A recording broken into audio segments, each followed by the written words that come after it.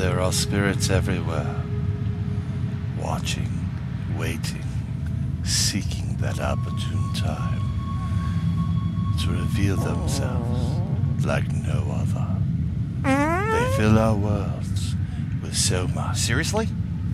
You didn't just do that. You farted on the promo? What's wrong with you? I thought you were a professional. Go away. Go. I got it. Hey everybody, it's Brian Bowden, host of Nobo Boomy, where we explore deep inside the Goblin universe. We have an amazing show that covers the paranormal, conspiracies, music, art, entertainment, trending topics, and so much more. Please join us by subscribing to the show on Podbean at InsideTheGoblinUniverse.podbean.com, on iTunes, Google Play, Spotify, Stitcher, TuneIn, and everywhere you find podcasts. It's an informative, fun, and overall entertaining good time, and we'll keep the gas to ourselves. Why don't you burp next time? Someone get me Brian Anderson.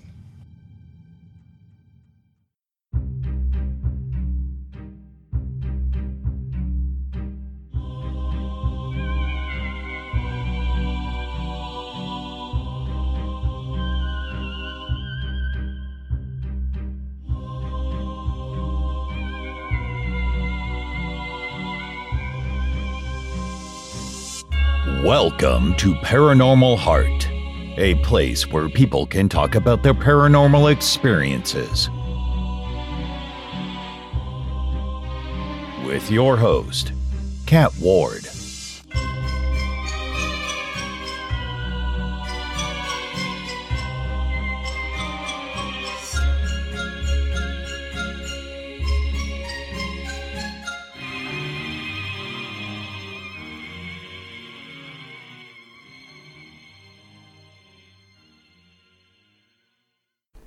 Welcome back, folks, to Paranormal Heart. I'm your host, Kat Ward. You can find new episodes on the second and last Sunday of each month on Podbean, YouTube, New Lantern Media, and any place you find fine podcasts. If you've had paranormal encounters you'd like to share, you can either be a guest on the show, or you can submit them in writing, and I'll be happy to narrate your story. Just drop me an email at paranormalheart13@gmail.com. Here in Canada, we're celebrating Father's Day today, so this episode shout-out goes to you amazing dads out there around this beautiful blue planet of ours. I really hope you have a wonderful day. I have a great episode for you tonight. Episode 62, I welcome Coyote Chris Sutton. He wears many hats as a musician, author, storyteller, presenter, show host, and has been featured on television shows and documentaries. For the past 22 years, he's been a paranormal investigator and has walked the shaman's path for over 25 years.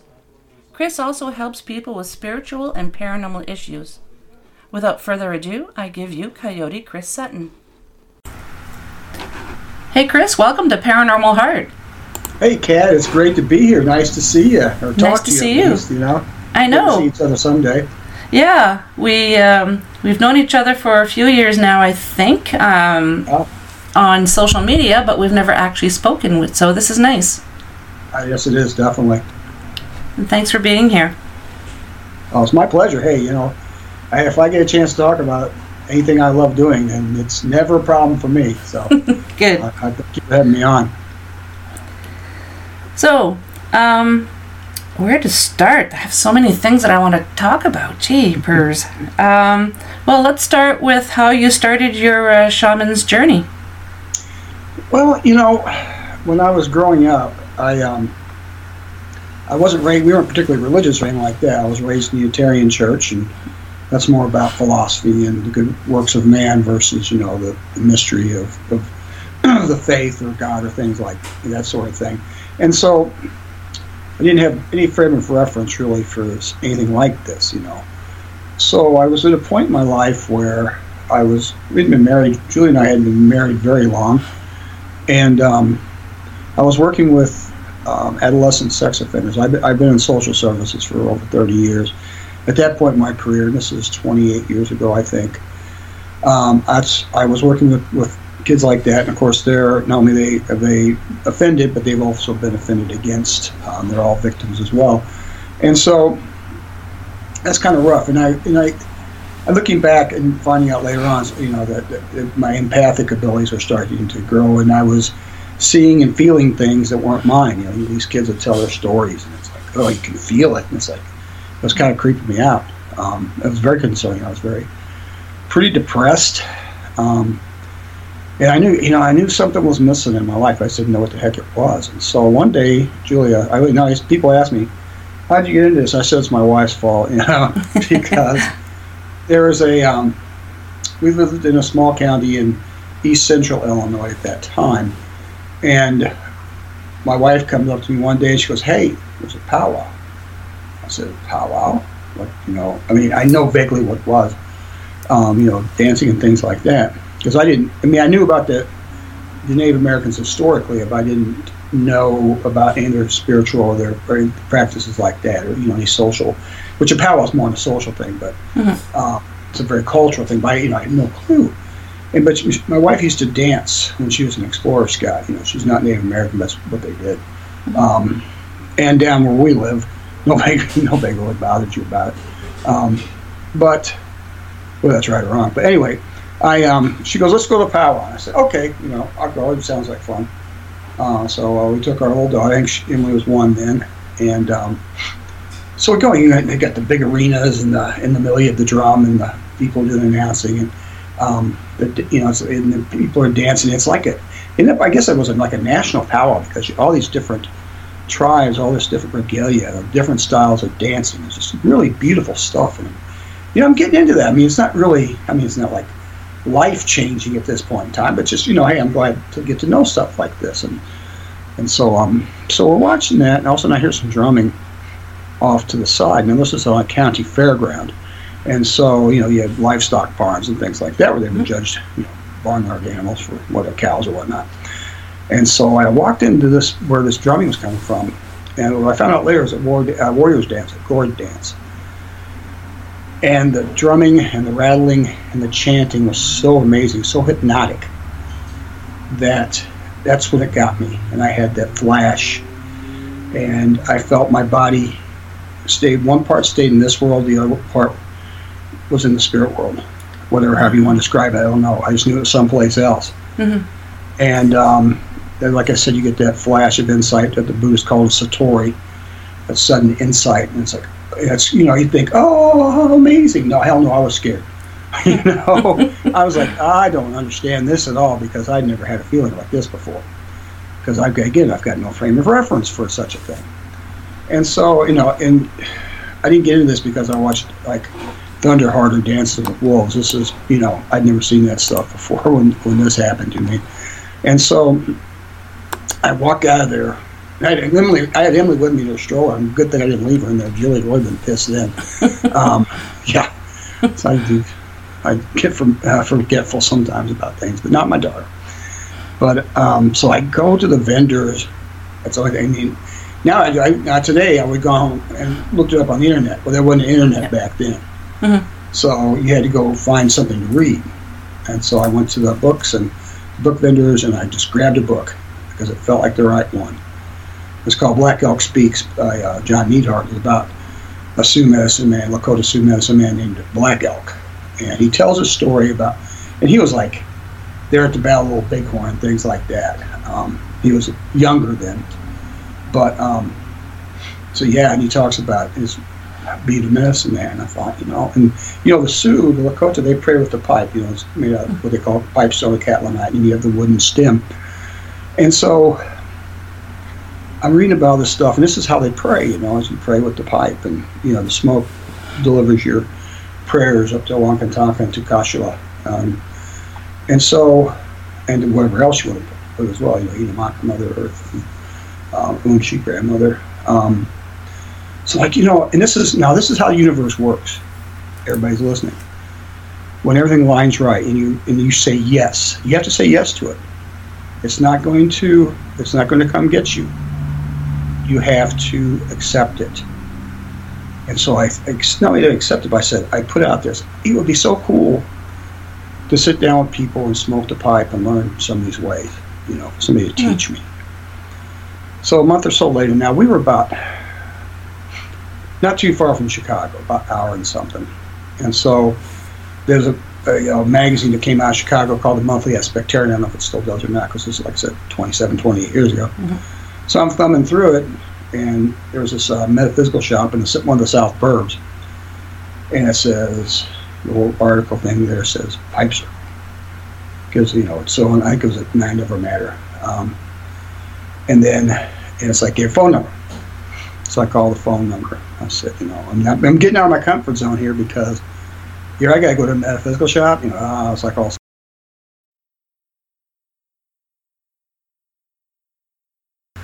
So I called up. I said, yeah, come on up. So the night of it, I get in my car and drive up there and smoked a pipe, met my first teacher, and it's just went from there. That's how it all began. And then the adventures begin, because Spirit opens more doors for you as you go.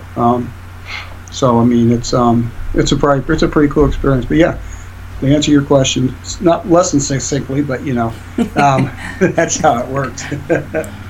It's been over 27 years now, I believe. Yeah. Yep. Long time. I think it's 28 now, because Emily's 29. So she was 1 then, so it's getting close to 28.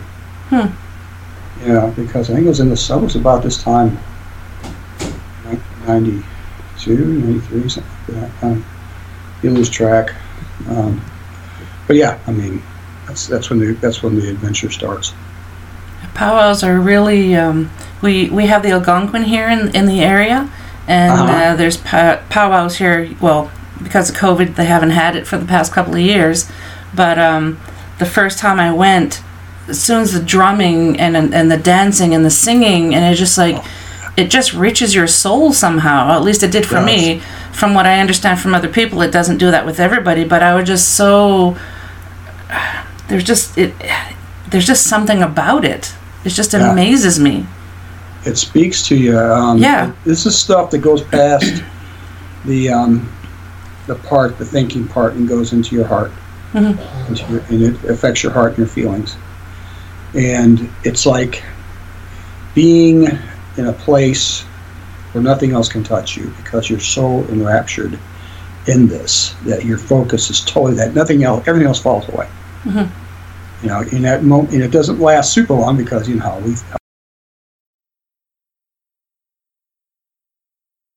anyway. So you're in that point where what Joseph Campbell called the bliss. You're just right there. You're in that exact moment, and that's where you're at. You're nothing else. You're stuck. You're stuck one place in time while that's going on with you. And it's just the neatest feeling. Yeah, I can kind of relate, because like I said, the first time we went there, listening to the drumming and the singing and everything, is just, you lose.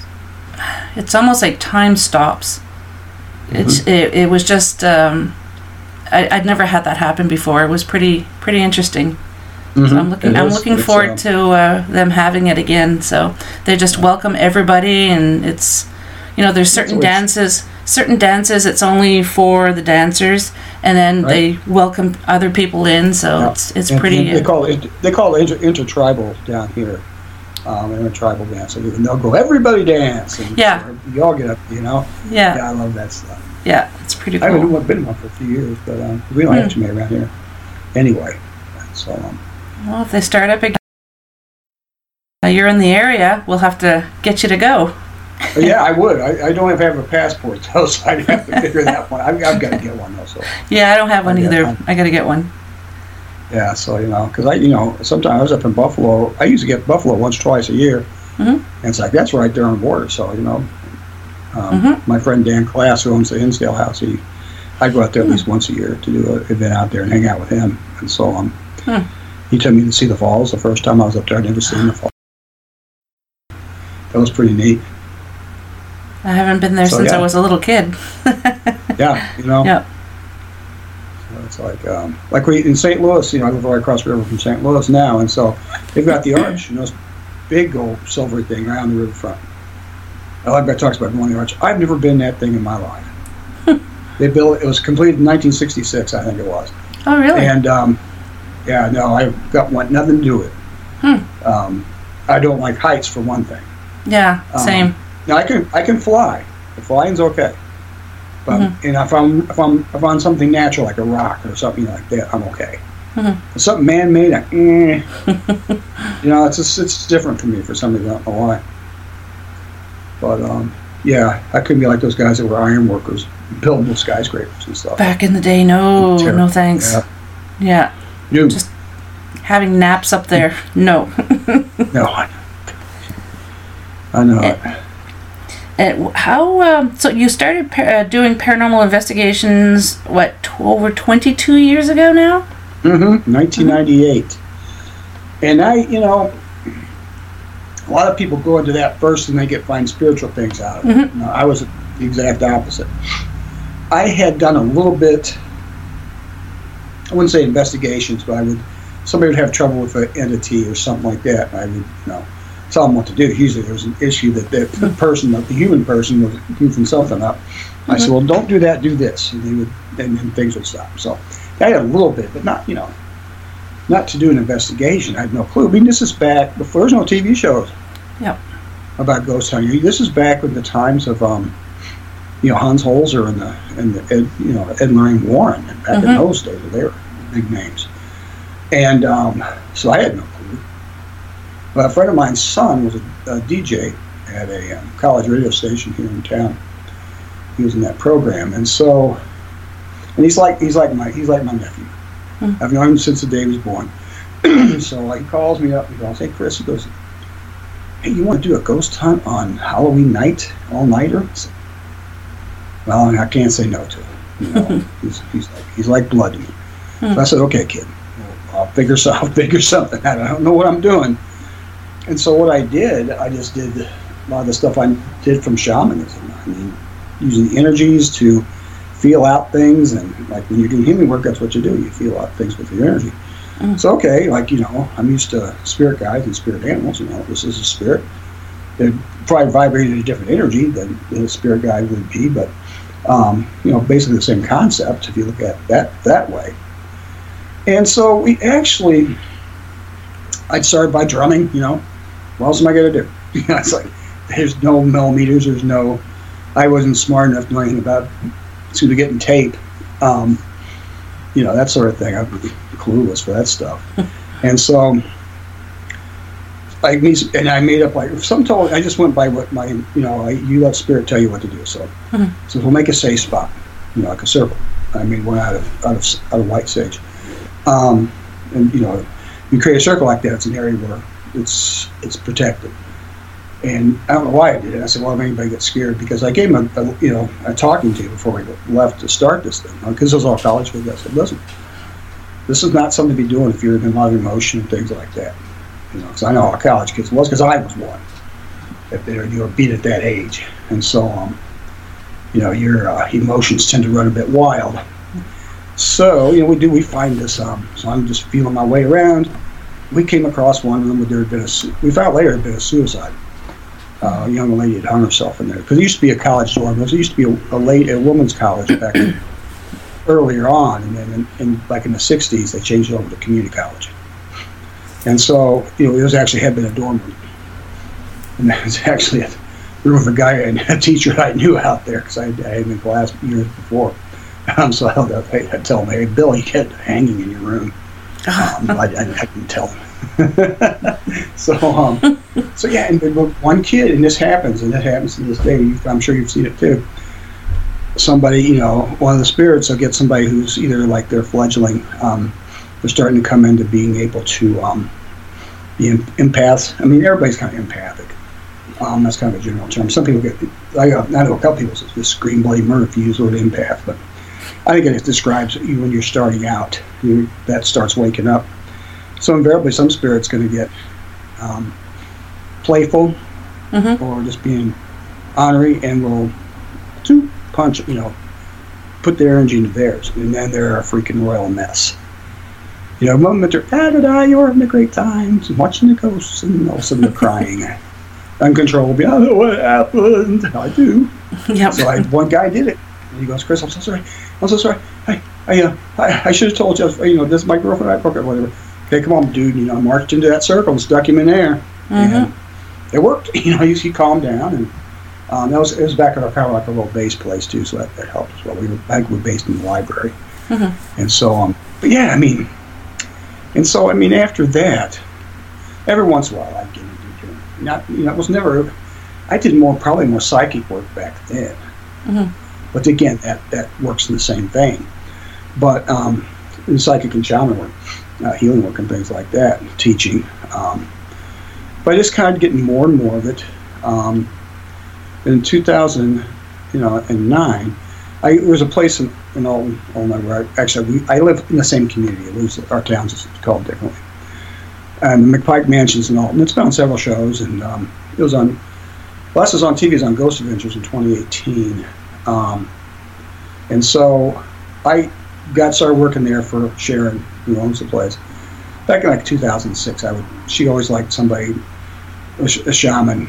She always wanted to have a shaman around. I said, okay, well. So I got more and more experience, doing it that way.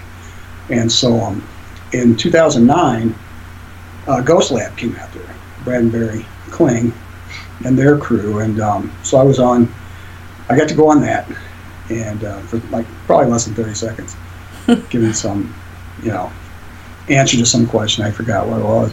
I hadn't seen it in years, and I found it on Discovery Plus. Oh, really? Yeah, I was like, wait a minute. Oh, they got Ghost Labs on there. Cool, So I clicked on it, and sure enough, they had that episode in there. And so I'm like, hey, damn, I look different, because that was like 11, 12 years ago. Yeah. So I'm a little grayer now than I was then. But aren't we all? So yeah, and so yeah, and so I did more and more. And then I'm not trying to say everything's around television shows, but people always want to hear the story about that stuff. Because in my case, it's usually I'm in the right place at the right time. Doesn't mean there's nothing special about me. I just, it just kind of comes out this way. So in 2013, I get a call from a producer, and she goes, I'm so-and-so, I'm with the Dead Files. I said, oh yeah, because my wife got me watching. I never would watch it. Love that show. I do too. And it's like, but, this is back in the day with Ghost Stars. I mean, it was cool. They were okay shows. I said, I do this stuff. I don't want to watch it on television. I want to watch a ball game or something. And so, but she got me watching that. So I had, I knew what was going on. I said, oh yeah, I watched the show. I know it's about. Oh great, we got this house. It's up in northeastern Illinois. It's like 4 hours from me. And she goes, can you come up there to your house? Because Amy's family needed a shaman to come up. I said, yeah, sure. Yep, when you want me there, not a problem. Yep. And so I drove up. Steve and Amy weren't there because this is Dead Files Revisited. It was back in a couple seasons where they took a half hour to look back at one of the hour shows and to see what happened to the family. Right. And so in this case, they did one thing, and then they brought me in to do my thing, and so that was kind of cool. I never get this one thing. Everybody thinks that stuff's exciting. It's boring as hell. It's not exciting until you see it. Okay, when you're shooting it, it's like, So it's kind of like it was in late March. It was still kind of cold out, and the family they raked their leaves and they dumped them in the backyard. There's a slope and it goes off in these woods. Now the spirits are coming out of the woods up into the house, and so I had to go down there and kind of lay down the law, or bang the drums and ask the spirits, spirits and directions to come help us. And so I did that, and so they said, oh dude, okay, we want to get you walking down this hill. So at that time I was heavier than I am now, and so slippery and leaves and stuff. I mean, I look like a bear on roller skates going down that hill. And they must have shot that 20 times. I finally got it right. And I did this one thing. It was like, I don't know, it's one of those things you get in your mind. I had my staff, my kind of a rough staff with me. I carry around oak. And it was like, so I took it and I slammed it in the ground. It sticks in the ground, and I started doing my thing. And, oh, dude, that's really cool. I had to do that 6 or 7, 8 times. Neither one of those scenes were in the show. Oh, really? I spent an hour working on both. That's how it works. So after, that happens, and so I see the thing, and it's like, oh, that's really cool. And I thought, well, maybe I should, I need to look more into doing this kind of stuff. And so I figured, well, if I start, going to some of these conventions and stuff, meeting some people, then I can meet, because I'm not really big on joining groups. I work by myself. I work with a group. I won't join one. And so everybody's kind of had their own little cliques around here, and I would do my stuff at places. But, let's go out and meet some folks. And so I did. So at Scarefest, I went to a bunch of other places. Met some who are just really cool. And some of these, just really, most of the people in the paranormal are really good people. Yep. There's some that act like jerks sometimes, but people will do that. I will not say who I think that is. That would be not nice of me. And, but yeah, so you meet more people. I started doing more and more of that type of thing. I was traveling to Iowa and a lot, and other places, doing events. And, you start getting to know people, and people invite you to come places. And so, yeah, I'm getting around a little bit. But, now let me get through the ghost stories, and I'll tell you why I do this stuff. Or the ghost shows. And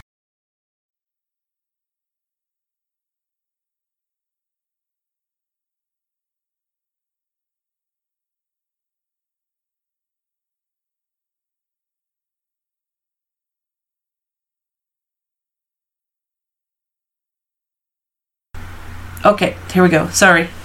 Keep going. It froze up for a second. okay, that's okay. Okay, so Ghost Adventures came to Alton, and for a 2-part special, The Curse of the River Bend, because we're right on Mississippi, and so everybody says it's all this limestone, all this water. So it's everybody says that always raises the roof as far as paranormal activity goes, and I've seen it like in other river towns too. And it's like, yeah, I can kind of see that. So I was asked. I got to go on. I was a guest on with them down the sub-basement of the hotel, which is a creepiest place there. I just love it down there. And so, I was down there with Aaron, and so we talked, and rocks were flying everywhere, and they were. It was legit. My buddy was watching. Nobody was throwing them. Wow. So yeah. But this place, that part of the hotel is known for that. And so, it's like I said, it's right place at the right time. I mean, I knew the people that ran the metaphysical shop there, and that scheduled the tours, and I'd done a lot of work there and events, and so. But yeah, it's a lot about being lucky, I guess, and that's how I see it. I mean, part of it is because you make yourself available, make yourself kind of known. But the reason, again, television is not the end all on this whole stuff. It's about how you can help people. Yes. Whether it's the people at their houses, it's the people in a business, or their spirits themselves. And you can help them. That's really important. That's what it's all about. And a lot of times you do good stuff like that with the right attitude, and you will be recognized. And that's fine, and that's good, because then more people know who I am. And I get invited places I can talk about what I'm talking about right now, which is, hey, this is why you should be doing it. And tell them why, and tell them what you can help other people do. Like a team's, I know you've seen this, where a team will come in, and they're all scientific or whatever. And we found all this stuff, but and things are bad. Kids are getting scratched and stuff like that. And the team will get scared themselves, and they'll leave and don't do anything else. That drives me insane. No, you should always have somebody, if not there with you, at least on call, who is a sensitive or as somebody who can bring healing to the situation. Yes. Bring good energy, has solutions, not just data. Agreed. And somebody who can help mitigate the situation with the spirit and the people that live there. That's what's important. I always kind of say it's sort of like going to see a doctor, and the doctor says, I'm really sorry you have cancer. Okay, thank you, see you later. Yeah. They're not treating me. To me, that's the same thing. You're not helping these people. No. It's not fortune and glory, No. Or just stuff so you can look cool. I don't collect evidence. It's not what I do. That's what I'm here for. I mean, I'm cool with it, I like it. I like it when everybody's, you have a team with different people in it. For the scientific part, it's good because you can find stuff that way. You can bring up evidence. Now, the stuff I do, the only evidence is the result. You don't know what happens in between because you can't see it necessarily. You can see me working. You might hear a noise once in a while, but that's about it. And that's not my job. I don't care. I don't need to prove anything to anybody. I just serve. Some people believe that in order to help families or spirits or whatever, they need to bring in a priest, and others believe they should bring in a shaman. Do you think there's a right time and place for one or the other, or does it matter? I think, to me, it depends on the people, the family. If they're Catholic, and they're going to believe that more, because that's a lot of what has to. A lot of it has to do with that, what you believe in. Yep. Because you put your heart and your energy into it. That's what matters. You know, it's not about how you say the words. It's what you put. If the priest is on the up and up and is actually not just there being an idiot, like some, you know, and there's other on the other sides that act like idiots too. But yeah, I mean, if they can rally around that, then that's what's most important. Because, you know, if you're reading the priest is doing the right of exorcism, he's blessing the house, his energy is going to it, and their energy is going into it. That's what's most important. You can believe in angels. You can believe in spirit, spirit helpers. If it's angels, good. Go with that. I got a tattoo of Uriel on my arm. I got everything else. Nice. It's very Native American and Celtic. But I mean, I got a shit. People can't see that. That's nice. Tattoos. Yeah, sorry, folks. This is only audio, but Chris and I are actually looking at each other. Nice. Yeah, so I'm showing the tattoos. And so, I mean, I kind of, don't say I dabble in it, but this is somebody that this angel, whatever kind of spirit it is, has always been I've always been kind of attracted, because he's about light knowledge. That's what I do. And so, but one time I was kind of daydreaming at work, and all of a sudden I get this loud voice, man. He says, "Uriel." I'm like, okay. Right, mate. You know, so I've got a Uriel tattoo and a little card. But yeah, I just feel like it's not exclusive to one side or the other. You know, it's you know, people walk to Jesus road. I'm like, I'm all down with that. That's great. You know, as long as your heart's in it. That's the thing that matters, is where your heart's at, no matter what kind of religion you're following. So if your heart's in it, in a good way, not because you want to be in some club where you can be holier than thou and then be a complete jerk to other people when you're on, say, other 6 days a week. You know, I'm not buying that. You know, I'm saved. Yeah, I don't know about that. Yeah, exactly. But you got somebody else to deal with about that. Not me. Yeah. They'll deal with you later. Yeah, but you know, people who are more free thinkers tend to, you know, like the shamanism better. Even the people who are more scientific, because you can describe energy as chi, which, you know, the Chinese, the Eastern way of describing the energy of all things, and feng shui. And I know some of that stuff, and so, you know, I can actually get into a lot of different things. But it's you know, I'm like a jack of all trades, master of none. But I can get things done. But sometimes people need certain things that they are attracted to, and if I can give them that, that's what matters. My, you know, when you do the ceremonies and stuff, that's good, because it brings the energy up, it brings the spirits in. But a lot of the stuff's just tools, so you can focus.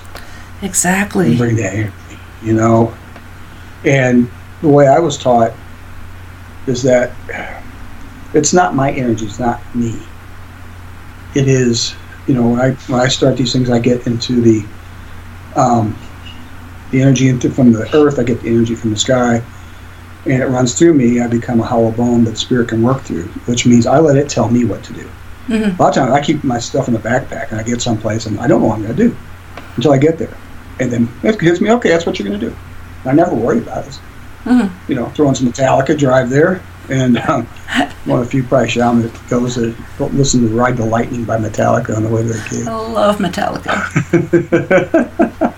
I don't listen to flute music. Not too often, anyway. I do like the drumming. You know, I have a drumming and singing CD, so I do like that. Yeah.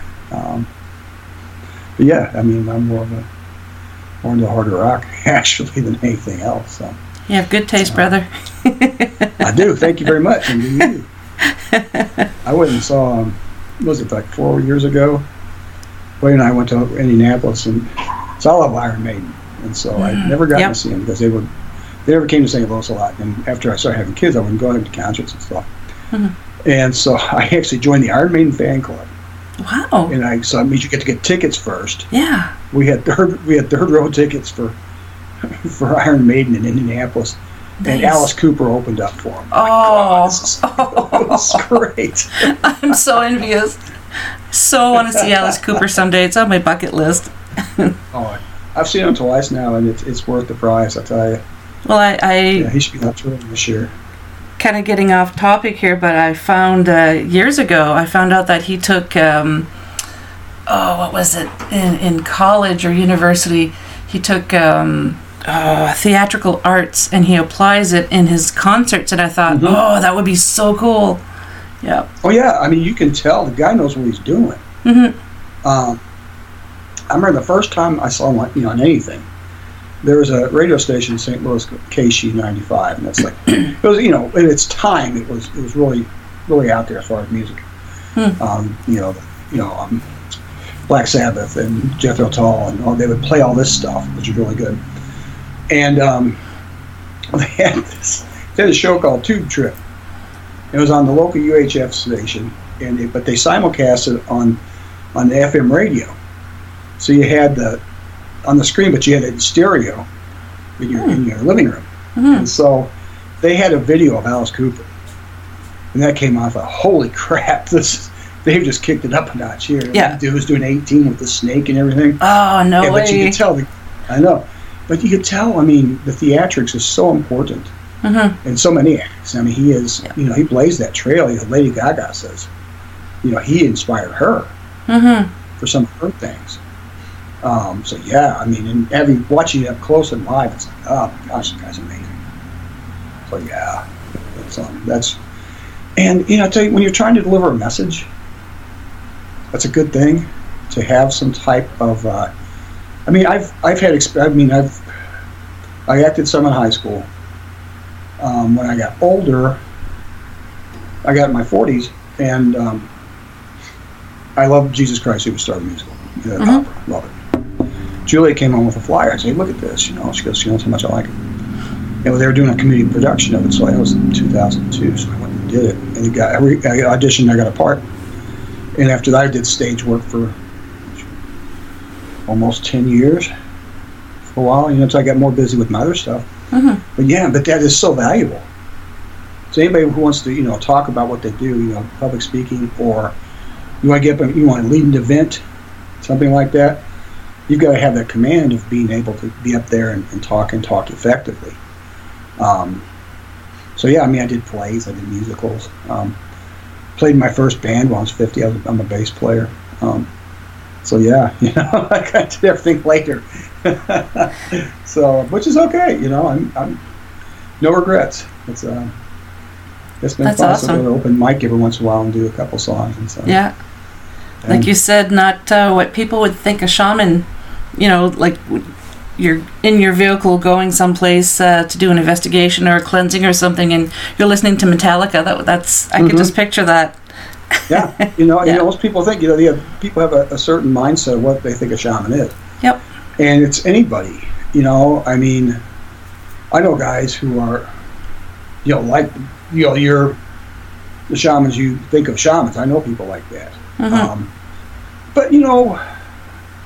But at the end of the day, they're usually pretty good folks. It's like and I always tell people, because I still like to have a drink and stuff like that. And it's like, I'm just, when I first started doing this, learning these things, I thought I had to act a certain way, almost becoming stoic. Dress a certain way. I am far from stoic.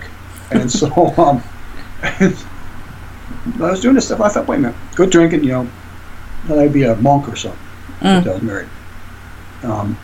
But I'm like, wait a minute, this isn't you.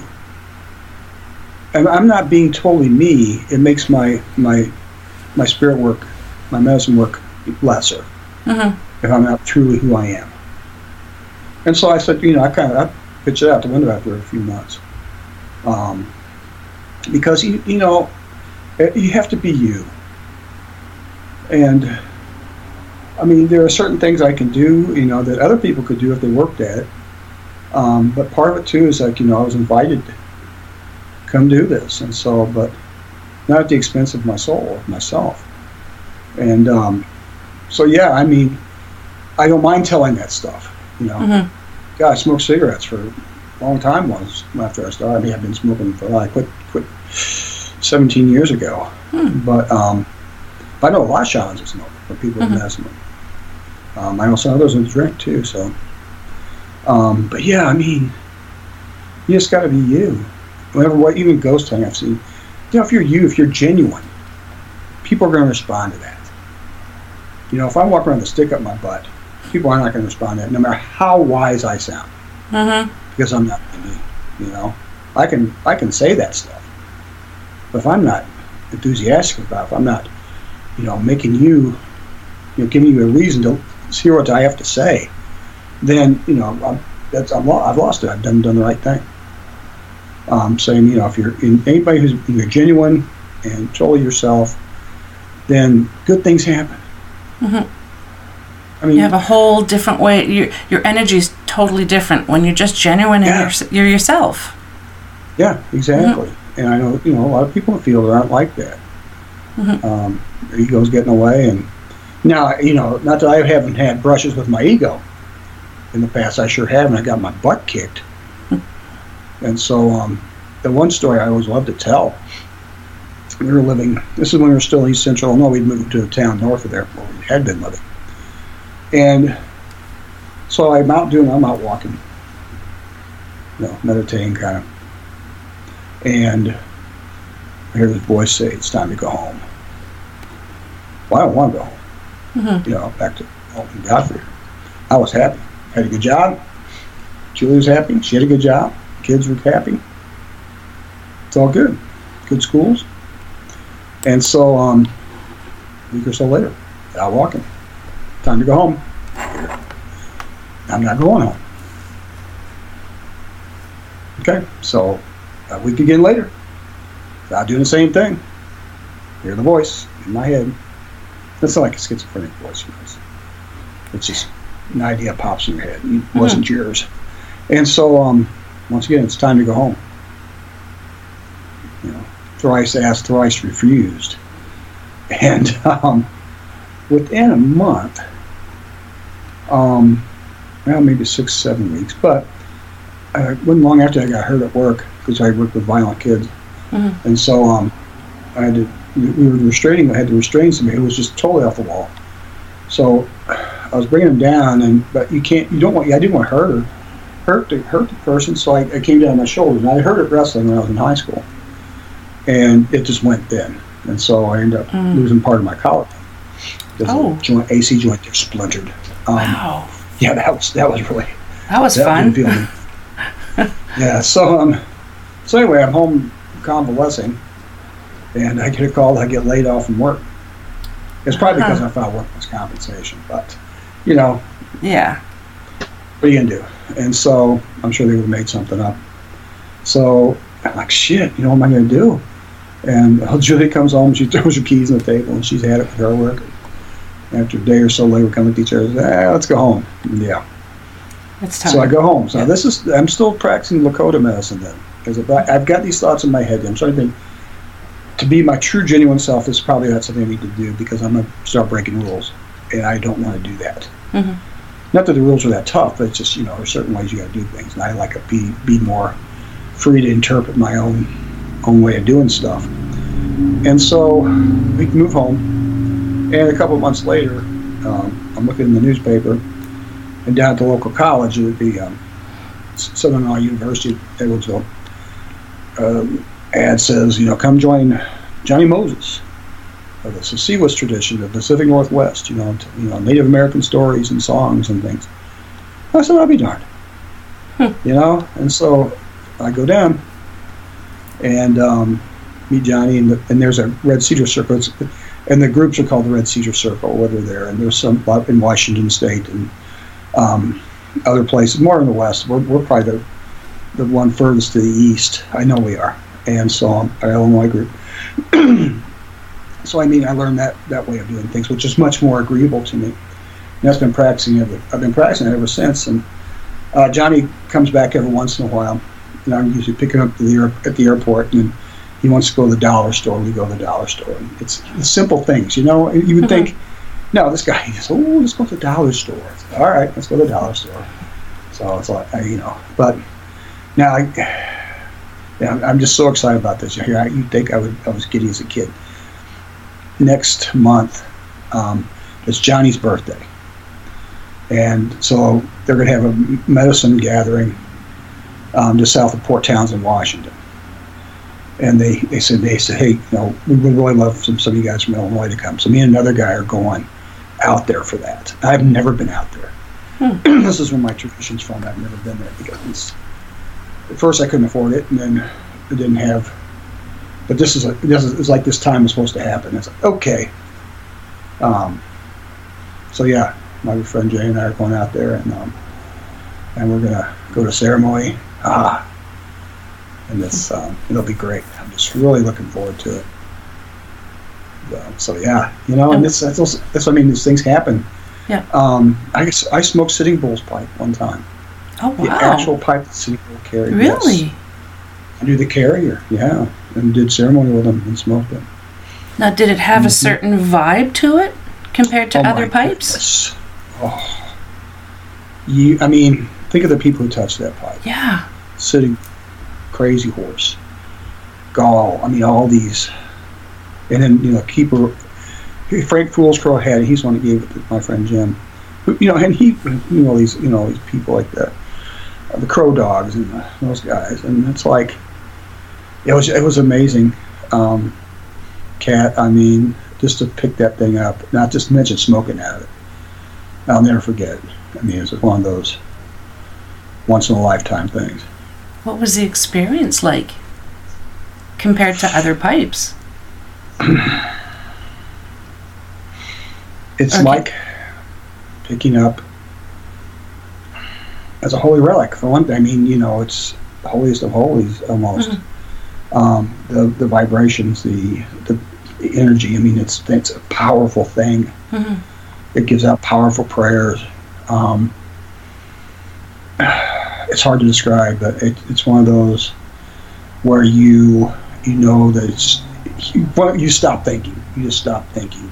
And you just let it go. You let it happen. And there's certain ways of that you take a puff and blow smoke through 4 directions, and you put 3 puffs in the air. Or some people do 1 down, 2 up. And then you pass it on. But it was I just felt like there was a halo of light around me when I had it. I had it in my hands. So yeah, it's I don't know. Yeah, some people might, the pilgrimages that the Muslims go on, when you get to the holy place, the Rock, must be the same thing. Wailing Wall for the Jewish folks. Yep. It's just an amazing experience. Wow. But and it's not just boy from the Midwest. It's just because I said yes, and in 1993. I called somebody, took a chance. That's how it happens. Have you ever looked back and just go, wow, like this is the journey that I've been on, and it's pretty wild. Yeah. Oh yeah. Some of it's pretty boring too. You always talk about the highlights. But yeah, no. It's it's not all crazy and everything like that. A lot of it's just work or helping other people. It's real mundane. I work a day job, and so I can't spend all the time I want to doing what I do, but I get enough in. That's not an easy job what you do either. I guess not. I don't. It's to me, it's not hard. That's what I love to do, and so when you love what you do, it's not really hard. It can be not stressful. I'm pretty confident in the medicine. One of my teachers, he's a Mohegan Indian, he said that he gave me this little saying one time. Spirit puts me where I need to be, which requires a lot of trust in spirit, but even greater trust in me. So you got to trust yourself. And I had a worse time with this for years, in believing why I have it. What did I have these skills? Mm-hmm. And it's not like, I'm a freaking a Jedi or something like that, but that I can do certain things. Mm-hmm. Why me? Why would you want this white kid to do the white man? I'm not a kid anymore. But after a while, you just gotta say, hell with it, and say yes, okay. And my Stop tattoos, second guessing I call them yourself. my scarification ritual. They're my spirit animals.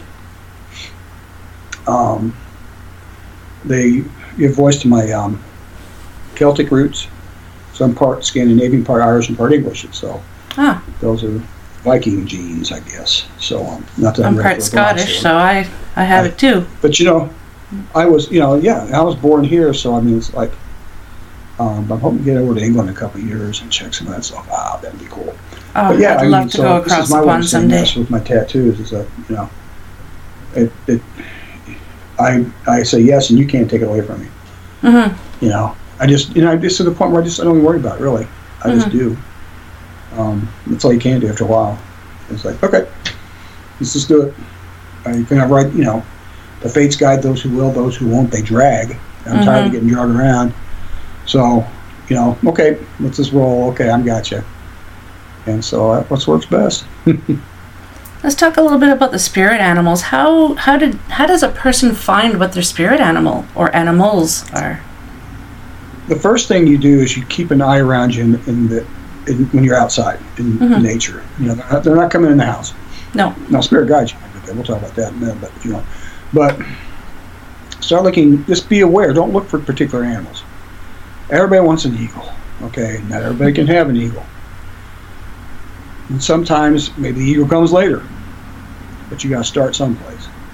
So make yourself available to be outside. Go for walks, go to parks. I have a forest preserve I go to. I live, like I said, on the river. I go out and it overlooks the river. I can't walk by the river because there's big rocks down there, and I'll fall and cut myself, or get hit by a car. And so I don't want either one of those. No. So, be outside a lot and be aware. And you start seeing a certain animal, a bird or a rabbit or a squirrel, seems like you see them more than you should. Mm-hmm. You normally see them. That's where you start. And so I could say, you could call somebody like me up, or you can just go Google it. That's amazing stuff. And it's going to give you about the same answer anybody else is going to give you. Squirrel totem or squirrel medicine. And give it a look. In general, it'll give you an idea of what this animal's trying to tell you. You also look at the point of what's going on in your life. Mm-hmm. Is it a good time, a bad time? Is there a problem you need to work out? And what kind of message does this animal have for you? Even to the point where you can look it up, is you can also meditate on that animal and see what comes up. Think about the animal. Sit outside if you see it. Ask for it to tell you what needs to happen. And if it's a rabbit, rabbit medicine will tell you what's going on. And they come in handy sometimes. I was doing a class. My first spirit animal was a hawk. So that's my seeing animal. I did more psychic work at first. Mm-hmm. And so hawks see. And so I was teaching a class over in St. Louis, and somebody brought their cousin. Somebody who was into it brought their cousin who was being kind of, I wouldn't say a jerk, but he was like, could tell he wasn't into it. He'd make little comments and things like that. Okay, cool. He wasn't close to getting kicked out or anything like that. So I took him out in the back. They had a little backyard back there, and I did this thing where I have people work with trees, because trees are the best things in the world to exchange energy with. To get that feeling of how energy flows. Mm-hmm. And so you get that with a tree. And so he and I are talking, and I just knew what was going on above me. So I didn't look up. And the guy was saying, how do you know stuff works? I said, well, why don't you ask those hawks, which is my spirit animal above me. He looks up, there's two hawks circling us. And so they heard what was going on, I guess, and came to support me. Mm-hmm. And so I kind of goes, oh. And he was the best student after that. He was great. He was all into it. But some people need that sign. I needed a sign. I look back through my life, and I went back after all this happened. I said, why did this happen at that age? Well, I looked back, and there was clues. When I was in 3rd grade, our teacher read us The Hobbit. And they got to that part where Gandalf visits Bilbo for the first time. And, the narrator of the book, introduces him. Oh, that would be Gandalf. And talks about Gandalf a little bit. And I had this thrill go up my spine. I was 9 years old. That was odd. But ever since then, I was always into wizards. And, those were my people ask, who's your heroes? And I said, wizards and then and then the Jedi. It was like I was always into the wizards and things like that. This, Merlin and all that stuff. Yep. And so when I was 20, okay, I'm aging myself really well here. When I was 20, Star Wars game comes out. So, yeah, I remember going to see Star Wars when it first came out too. So.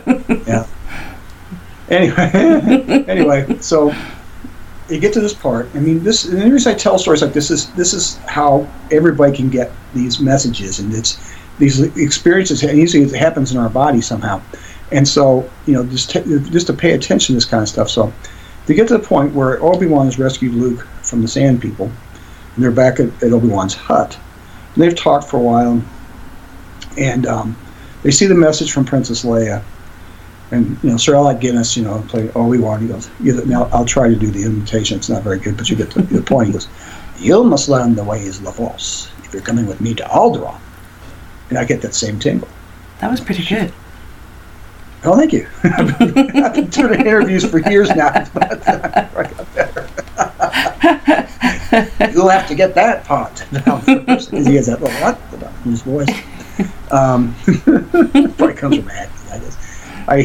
I was in a play. I was played Jonathan Harker in Dracula one time, and I had a decent British accent in the first act, but just my daughter was telling me, by the 3rd act, it's gone. That's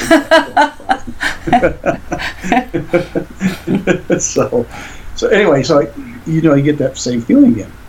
Now, to me, those were invitations, but I didn't know what they were. I had no reason to know. I had nobody to talk to about it. Because it sounds crazy. This is when you, even before you've decided, that something's got to change, it leaves you clues. When I was 5, this is one of these things that came out like all these memories start coming up after you've done it for a while. It's like, oh man, that's what that meant. And so, when I was 5 years old, my grandmother, my dad's mom, was in a nursing home. And my job today is I'm an advocate for people that live in nursing homes. I'm an ombudsman. And so I can relate to this when I was 5. And so, the place smelled abominably. Even today you can get away with that stuff. It was bad, of urine and everything else. And so I could stay in there for a while, but I was 5 years old and I'd start acting out. Nobody could do anything about it, because it was bad. So they said, I'd go outside and play. So I would go outside, and those days it was no big deal. If you're 5 years old, now you wouldn't do it. But, no. No, I know, that's sad. So anyway, I was outside, and this older lady, she had a shawl, and she comes walking up to me, and like, it's not surprising. It's a nursing home, so I'm scared of that. But I was kind of like, I was like, why would I remember this? But I did. I remember it really crystal clear. And she comes over to me, and she doesn't really say anything. Kind of, sing-songy kind of a voice, and pats me on the head, And so she gives me this little plastic baby doll. Now, you remember that old plastic, it'd break? Yeah. And it the brittle stuff, and so a piece was broken out of the chest. It was only about 4 inches tall. And so I'm like, why would somebody give me a broken toy? But still, I was kind of mesmerized by it, that she would give me such a thing. And so I looked down and I looked up to say thank you, and she's like 50 yards away from me. I looked at, and something else caught my attention. I looked away and she was gone. Like, well, that's weird. But I'm 5 years old. It's like, okay. And why this interaction just like boom, boom like that? So years later, after I'd gone through my epiphany and some training and whatnot, we had an old family album out from my dad's side, and I see this picture, And it was like, holy crap, it's her. She's got these crazy eyes, It's like old granny woman eyes, medicine, old in the hills kind of look. I mean, those eyes look right through you. And it was the same one, same lady that saw me. She'd been long dead when that happened. I said, wow. oh. Yeah. And so now, I bet, every once in a while she'll come around.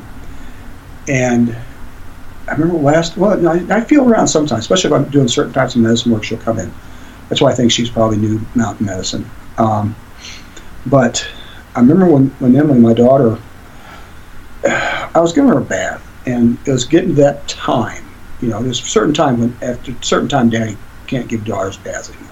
Mm-hmm. It's not appropriate. Mm-hmm. So, or she's getting pretty close to be able to do it herself anyway. So I was giving her a bath. That's probably the last one I gave her, I think. And I feel my great grandmother come in the room. She has a certain feeling. I say, hello, come on in. It's cool. She's looking at Emily, and I can, I can't see her through my eyes. I can feel her. I can see her, through that looking. And she kind of, I could kind of feel her touching my arms. I said, okay, you can come in. Mm-hmm. I could tell us what I'm doing. Because I was getting ready to wash Emily's hair. And she wanted to wash Emily's hair. And so I could feel the energy through my fingers when I was washing Emily's hair. That's amazing. It was like, I was like, it was so cool, but it's kind of a weird feeling too. Yeah. Yeah. Wow. She loves that story. She comes in when I tell that story. That is pretty cool. Yeah. Now, does your daughter see things like that as well? Yeah. Yeah, she does. They both have some of my skills. Mm-hmm. My daughter is very perceptive. She's pretty psychic. Does okay on ghost hunts. We actually had a Sutton family ghost hunt at the Mineral Springs really? With my wife and I, and my 2 kids and my son-in-law, mm-hmm. and we had a great time. Julia's sort of gotten into it. She could always see auras, but she's got. I mean, I trust her enough now. I'll go to do a house walk with her. Take her with me, do a house walk, see if somebody has ghost problems. My son, now he's he's like 6'1", wide as a refrigerator, and he loves going in the dark and dirty stuff, mm-hmm. the warrior kind of stuff, looking for something that's causing a ruckus. That's what he likes, and so he's got that energy for that. Mm-hmm. He was a football player and all that stuff, and so he likes that sort of physical stuff. And so they've all got some type of gift. It's very helpful too, having a parent who understands and recognizes it and actually helps the kids when they start mm-hmm. developing their gifts, because there's so many people out there that the parents will shut them down, or they try to make them feel that they're crazy, or and mm-hmm. That really saddens me. Yeah, I've dealt with parents like that before. Yeah. Usually the mom's kind of okay with it, but usually it's dad you got to deal with. And mm-hmm. Especially if you got a place there's a hunt going on, and you got a daughter or kid there, mm-hmm. and you start talking to the kid, and it's like, oh, she's got these medium qualities, and so the ghosts, the reason they're bothering is because they want to talk to her. Mm-hmm. They know she can. They know that they don't know that she can't quite do it yet, mm-hmm. but they can see the gift, yep. and so they'll be messing with them. And so I teach them how to create boundaries, and I said, listen, guys, you gotta let her do this, mm-hmm. or you're gonna have a problem later on. And usually they acquiesce. If I'm telling the father, and I'm talking like I do, mm-hmm. hey man, this is she's all this. No, it's not like that. It's like, hey, dude, this is the way it is. Mm-hmm. I'm lying to you. I've been seeing this stuff for almost 30 years. This is what's going on. I say this away from the kid. Like, she's got these skills. She didn't ask for them. She's born with them, and it's you need to kind of let her, get to learn, at least learn how to protect herself, mm-hmm. if anything. And usually they're pretty good about it after that. I hate it when parents would say, try to tell the children that it's demonic. Just ignore it. Oh, no. I've had several people in classes that went through all that. Mm-hmm. Lots of Catholic kids, But And I'm not disparaging Catholics. I know some very cool Catholics. I've had nuns come to my classes before. Really? What's that like? Yeah, there was one. I love these kind of nuns. They're like, hey, I'm gonna go learn something whether you like it or not. You know, and I want to check this out. And it's not that they're being converted or anything like that. They're just curious. Yeah. And so, you know, I'm like, yeah, you know, what's this like? You know, it's like the Holy Spirit. Yeah, okay. And you know, that's why I tell people who follow the Jesus Road, people Christians, I say, think of it as the Holy Spirit that's working through you to do this stuff. I mean, it's not a sin. You know, you can pick out points, you know, parts in the Bible. John says, you know, Jesus said to the disciples, you can do as I do and more. So, you know, so I have to admit, I've gone out there and you know, kind of taken cherry picked some quotes out of the Bible to prove a point sometimes. So a little bit of firepower. Yeah, well, it's just a way of engaging people. It's like, you know, but no, you don't have to give up. You're doing. There's some wonderful Christian mystics, for goodness sakes. Especially in the Catholic. I mean, you wouldn't think so, but yeah. There's an author named. I've been really good to remember names all night. I'll come up with it. But you have Teresa of Avila, St. John of the Cross. These are all mystics. You have the guy, you know, these different gospels. Gospel according to Thomas, and which is, you know, to me is legit stuff, because it's, you know, just because they didn't put it in the Bible doesn't mean it's not legit. But yeah, Thomas Merton was a monk down in Gethsemane is in Kentucky. Is a Gethsemane monastery, and he wrote some amazing things. And actually, they let him go to conferences and stuff. But he'd be like into these Buddhist guys. He would think Nag Hammadi were friends, because they were the mystic part of it. You know, this connection, this communion with the holy energy, and that's what it's about to them. He goes, the monks and the practitioners always got on fine. The theologians would argue, you know, and so, which is probably true. But yeah, I mean, there's all sorts of neat stuff in there. Dead Sea Scrolls. I mean, you know, there's all sorts of cool things that you don't hear about. I see so much stuff now that's like, yeah, you know, I don't think Jesus would be too down with that. Yeah. You know, it's like hate liberals 6 days a week, love one on the 7th. You know, because his stuff's pretty liberal if you stop and look at it. Love your neighbors yourself. Oh, you know, or treat those as you would treat others the way you want to be treated. That's all very biblical stuff, basic stuff. If you can't get that right, you know, there's a problem.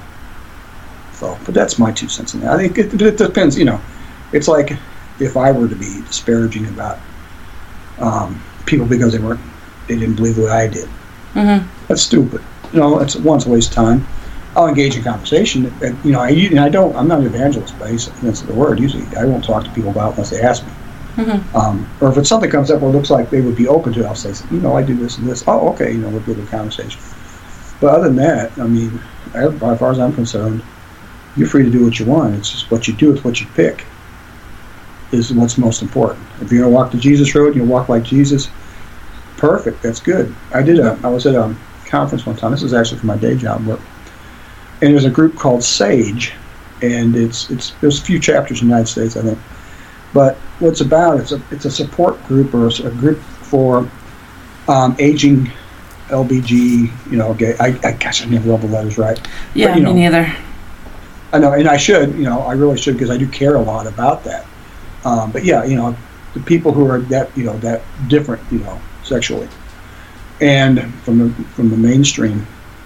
And it was at this church in a town not too far from here where we had the conference, and so we had it, and it was really good. I was really enjoyed it, sort of social work kind of people and stuff. And so I was talking to the minister afterwards, and I said, you know what really impresses me? He goes, so what's that? I said, to see a church that actually follows the teachings of Jesus. And he looked at me and he goes, thank you. You know, and that was probably the best compliment I could have given. Because, you know, I mean, you look at, most people say Christians, well, you know, you're not supposed to be for that stuff. No. They're human beings. They need to be treated with kindness and respect, whether you agree with them or not. Yep. Yeah. Agreed. I just want to touch a little bit on the investigating part. can you, or not necessarily investigating, so someone calls you and says that they're having issues with spirits or whatever. Walk us through how you walk into someone's home or business or whatever, and what do you do? The first thing I do is I just kind of know what the root problem is, and I don't want to know much more.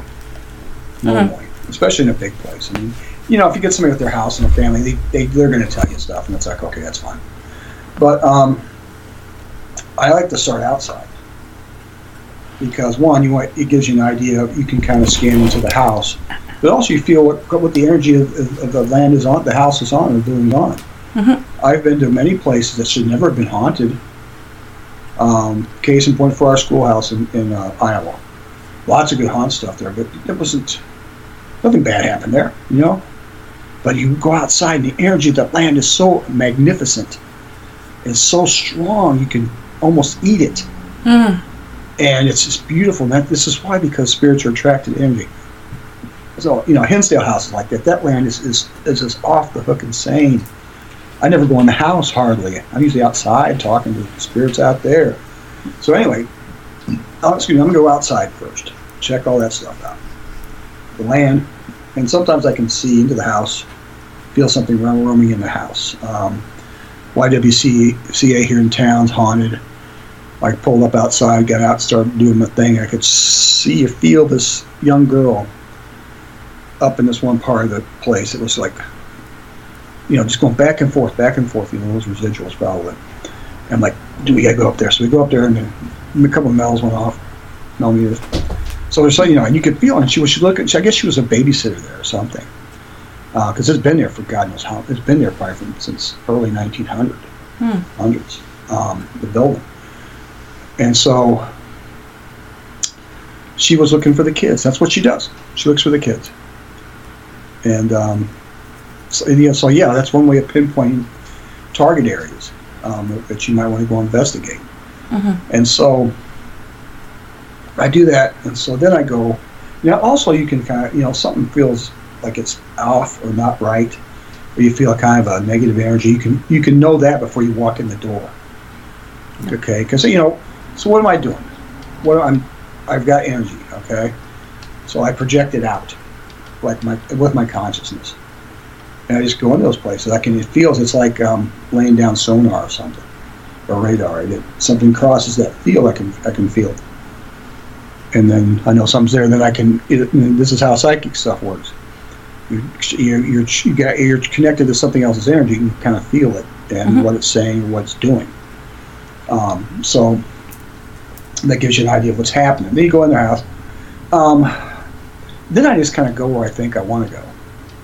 Some people would say start at a certain spot. I usually go to a place that feels interesting to me. Start there. Now, if I'm doing a cleansing, it's totally different. But you know, just when I'm investigating, I go to those spots I've felt outside. Now, if I'm going in and I'm walking through the place and something else catches my attention, I'm gonna go there. But basically, I call it bird dogging. Other people have other words for it, but I'm finding out where stuff is. Yeah. And then I've got people there with me who've got the gadgets and stuff, and dude, you might want to try over there and over here. And at the time with the little young girl looking for the kids, you up there melting the K2s go off, right where she's walking. So yeah, that's basically what I do is go in there. And then now you have certain responsibilities once you're in the house with other people. That's to keep a watch on things. You know, that sometimes that you get a negative entity that doesn't like our presence. So if they find something like that, then your job is to try to keep everybody safe.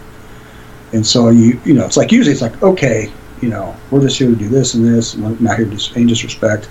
Now, if I'm doing a lot of stuff outside, I'll do this initially. I'll do a drum circle outside and talk to the spirits. I even do it in the house. I've done it in the house. Usually I'll go in the basement to do it. It kind of depends who I'm with before I do that. If I just if I think I should do it, I'll do it. I don't care.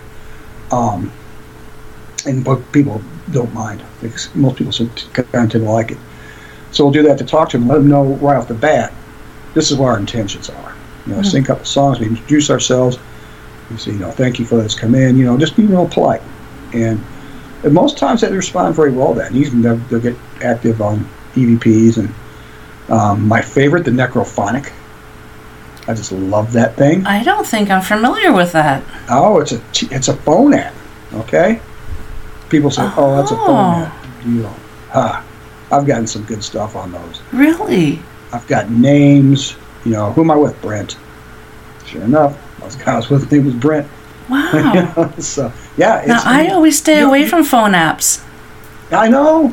And it was like $10. I said, I'll give this a try. Because I'm not buying a Geoport. Those things are too expensive. That's not good.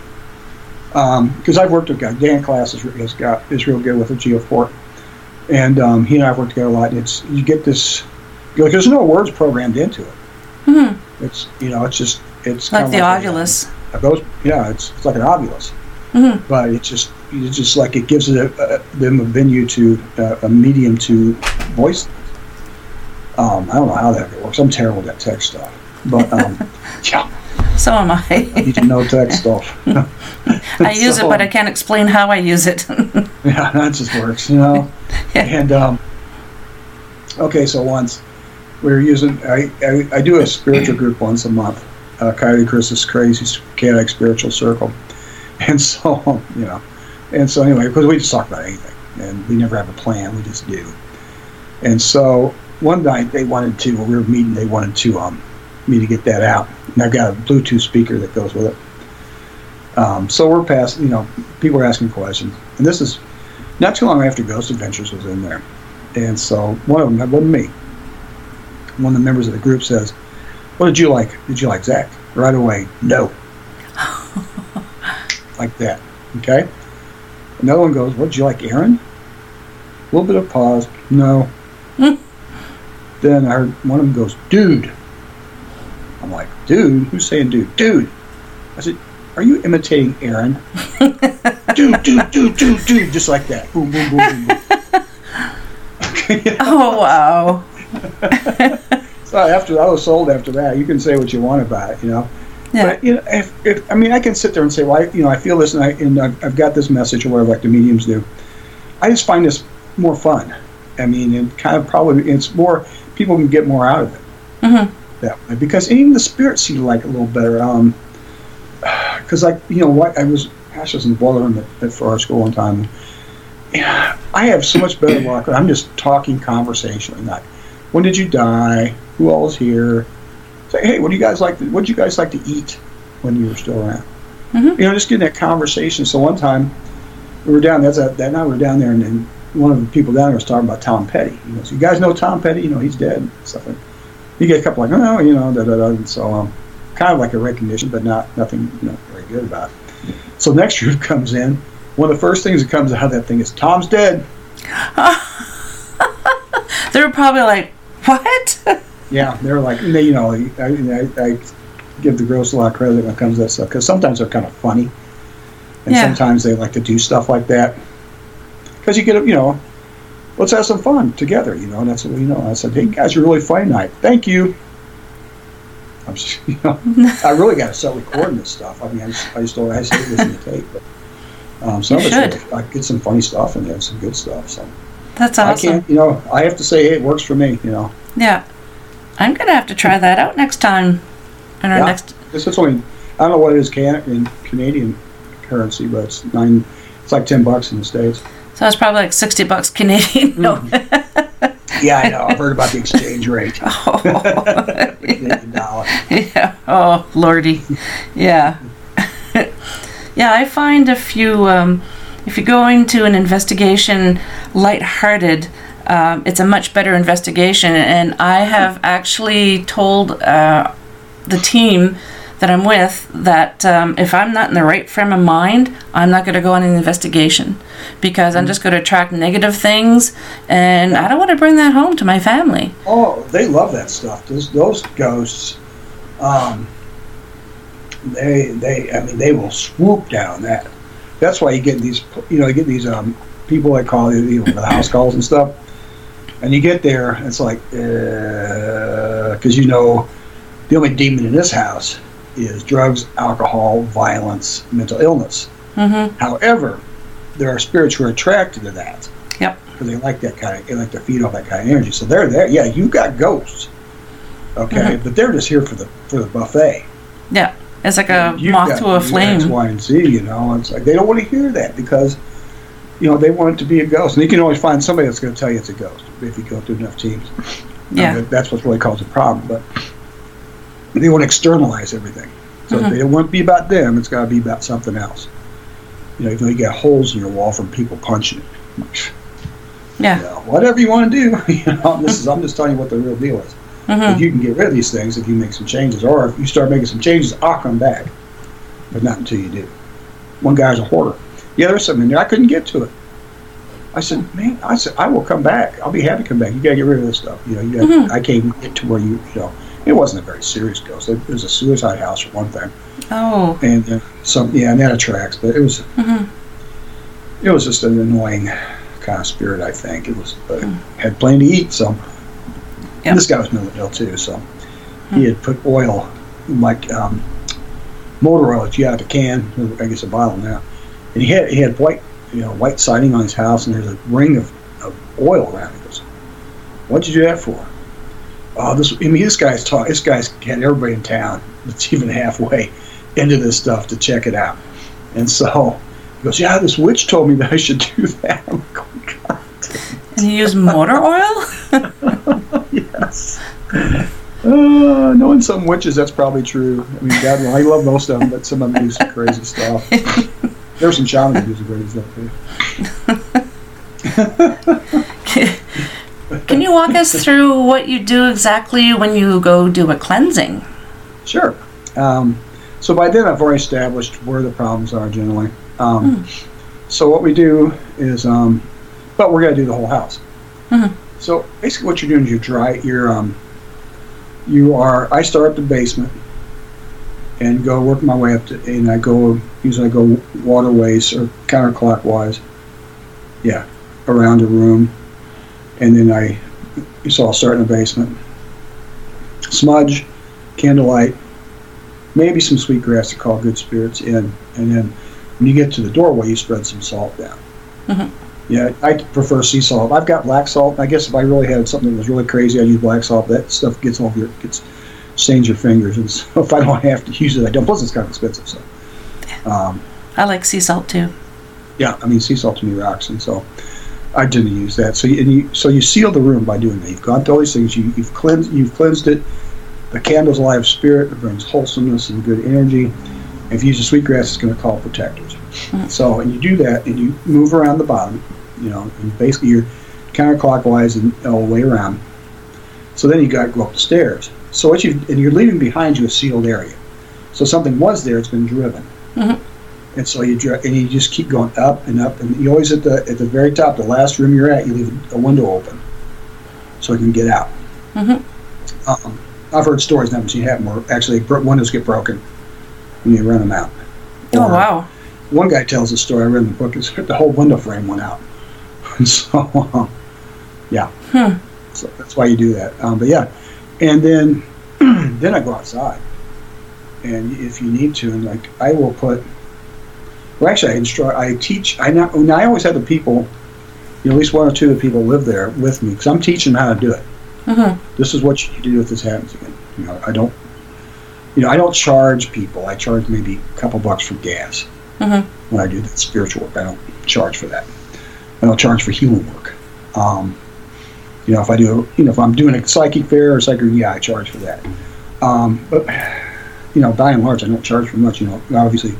Paranormal events and stuff like that. It's one thing, but it's different. A little different. Yeah. So, but yeah, I teach them how to do it. So when we go outside, and this is one way you can do it. I don't have the market ordered on or anything, so you can you put a crystal. I use a quartz crystal. Stick it in the ground at equal distance from the house, around the house, in each cardinal direction. I just start with the east, and then I go to the north, the west, the south, and back to the east with these crystals. And so then you walk around, and I might use a selenite wand, or I might use my staff, or I just might use my hand, and you drive energy, starting, walking around again, you drive the energy and activate the circle around there. Then you've got the crystals to keep the circle alive after you've left. Now, you can't leave it at that because you got above and below. And so you got to bring the energy up over the house and then under the house. And you teach the people living there and say, okay, this is what you close your eyes, and in your mind's eye, you see all this stuff happening. If you want to do what I did and walk around like that, that's fine. If you want to add more crystals, that's fine. You can do that. And we create a barrier around the house. So that gives it wards. I got that around my house. So I keep one of the guests out. And people say, you worry about stuff coming home with you. They don't want to come home with me. I'm not kind for that sort of thing. Yeah. But I don't mind. Sometimes I've thrown down with things, with entities. That's kind of part of my job. And so it doesn't scare me. But I mean, I may get my butt kicked someday. But so far, but not today. Not today. Yeah, I don't know. And I don't say I don't put that in my descriptions. That's what I do. But somebody's got to do it, and so it's me. And so I got a good relationship with the thunder beings, with the Thunderbird, and so it gives me a lot of extra energy for that sort of thing. And to be honest, my energy is more destructive than it is creative. How so? And not, it's like a thunderstorm. It rains and thunders, all this stuff, but it flushes out all this crap. It makes the land fresh again. And that's pretty much like if I'm doing healing work, this is what I really like to do. And I can do both sides, don't get me wrong. But I really like to do the initial pass through, and it's like using that thunder medicine to break up all this negative stuff. It's like, okay, let's say you get a new driveway. You got cracks in the driveway, it's all crappy. So what do you do first? You take out the old concrete, right? So you've got, you laid bare. It's open, that's all. It's cool. And then they bring the concrete, nice and smooth, white and new. And so it's like, a friend of mine, especially a friend of mine named Donna, works at the Ratings Inn here in town. That's where the Mineral Springs Hotel is. It's not a hotel anymore. It's got shops in it. And so, that's my job. Boom, blow that crap out of there. And then Donna or some other Reiki person or whoever, brings in that nice, very light, and good, strong energy of the light. And I can do both because I've done both. I kind of like doing it that way, But that same thing translates into protecting other people, in situations. And so it's like, yeah, no, you're not doing that.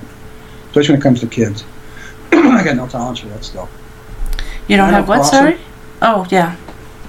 I don't cross them because I don't believe in that stuff. But people say cross them, I think they just duck behind a tree and they come back. It's probably... Maybe some people can. But anyway, so it's like, no, you gotta go. You have to go home, but you can't stay here. Exactly, yeah. I've heard that once or twice. Yeah. Shoot, I've seen Don more times than Tony Orlando. That's a very old reference for you guys out there. Our generation get it. Yeah. That was a group called Tony Orlando and Don back in the day. That's funny. I love your energy, your attitude. This is. I love having fun.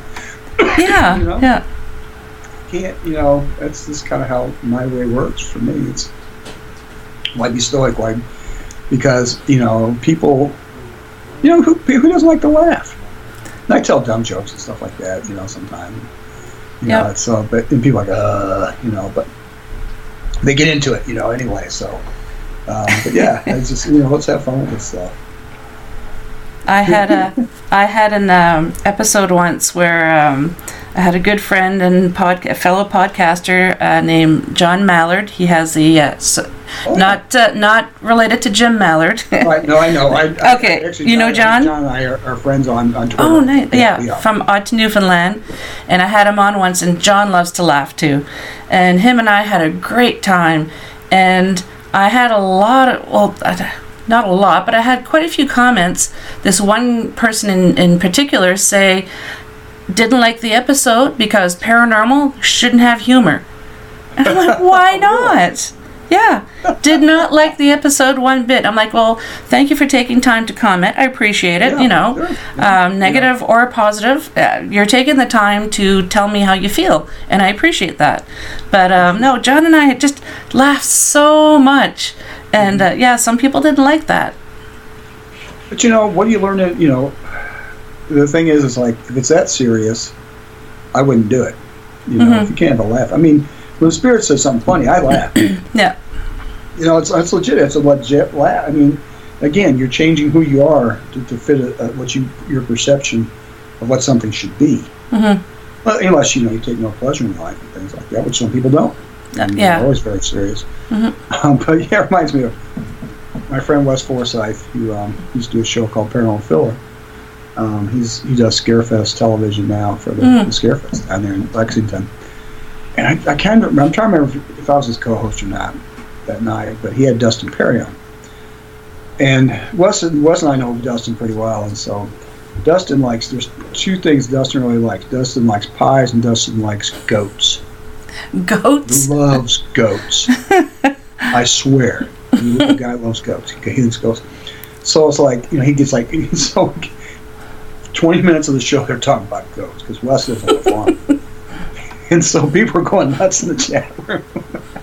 But, they were just both getting into my goats and trees and stuff because there's a calendar that says goats and trees, and there's goats in the trees. Oh, no. And, and so we talked about goats for 20 minutes, maybe 20, 15, but, an hour show, people are going berserk. Like goats for us. I'm laughing my butt off. I think it's funny now. When you mentioned pie, it reminded me of I did a public investigation with another team here, Chaps. Dave Gibb is the lead investigator, and this is before I did any investigating. And we were at an old museum, and the Champlain Trail Museum, and 98 people showed up. They didn't expect that many people. Wow. So they had to break us up into 4 teams, right? So we were in the old schoolhouse, and everybody is taking turns with all the different equipment, and everyone's asking the same questions. Do you know you're dead? What year is it? Right. Yada yada. They get to my friend's husband, and he asks, "Do you like pie?" The whole place goes quiet. Nobody could make eye contact because we would have all started laughing. And it's just like, oh my God. So then he gives the recorder to the next person next to him, and they're not even looking at him. They're just trying to take the recorder, and everybody's just kind of like... So every time I hear pie when we're talking about paranormal and all that, I always think of my friend's husband. Do you like pie? Pie? Well, so one time... Dustin Scarefest did an almost impromptu con up in Springfield, Illinois, which is a lot closer than in Lexington to me. And I think they're trying to film something, to do for the events or whatever. But they had Dustin was up there, and the lady used to do the tour guide, Bobby Mackey's. Who's a friend of ours, and quite nice, she passed away. So, it's a few other people. So Julie and I drive up there, just because it's so close, and I had not really met Dustin yet, maybe in passing. So he's there's so few people here, he's standing at his table by himself. And so I'm like, geez, I kind of feel sorry for him. I'm going to go up and start talking to him. And, we just kind of hit it off, and Julie just loves him. And so, Dustin and I ran into each other a couple of times, and I mentioned to Julie one day that, he really likes pie.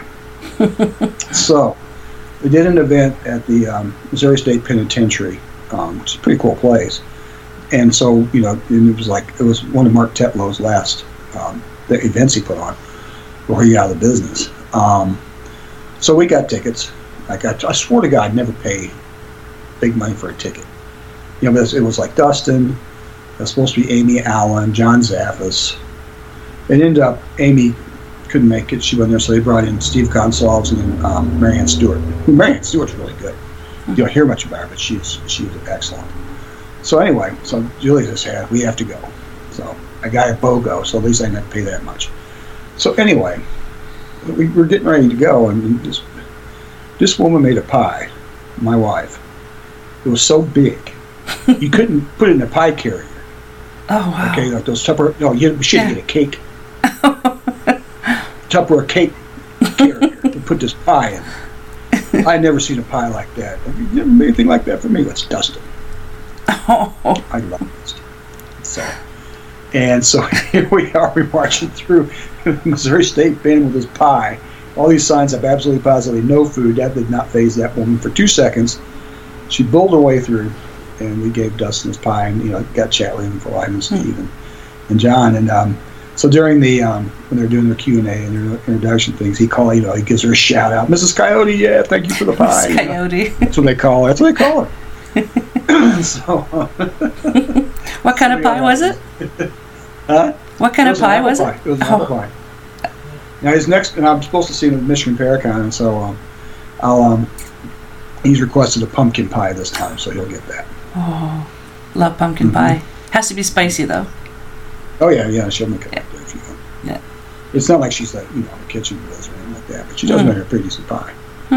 So I found that out now. When she made the pie for Dustin, Dan Class likes pie too, so he gets a pie now. Oh wow! So, it's a freaking bakery here or something, people. But anyway. But you don't get any pie. Yeah, I know. So next morning, we had a great time. And so next morning, we're sitting. A couple of friends went with us, and we're sitting and having the breakfast that they had there at the hotel. Everybody stayed in the same hotel pretty much. And so John Zaffis came down, and we started shooting the bull, just talking with him and stuff, because we talked to him the night before. And, I know Brian Kano, who had been on Haunted Collector. And I said, now there used to be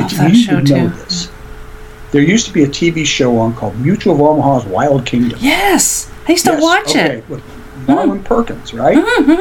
Distinguished gray-haired fellow, much like John Zaffis. Well, now, Marlon Perkins had an assistant named Jim. Now, they'd ride around the Jeeps and stuff. Now, when they got to see something they wanted to see, they'd be like, there's a giant anaconda. Jim, go get him so our viewers can see it. So Jim would jump in the water and he'd wrestle the anaconda around and stuff like that. Well, you watch the Haunted Collector, Brian's always in the dirt. Some nasty basement. He's crawling through his crawl spaces and stuff like that. So I listened, like we were talking to John. I said, you ever see Mutual of Omaha's Wild Kingdoms? Oh, yeah, I saw that. Yeah, it was a great show. And so I'm like, that was Brian, it's Jim. And he goes, you're right, He goes, because Brian would always go do that stuff. He was like Jim, and he goes, you know what, though?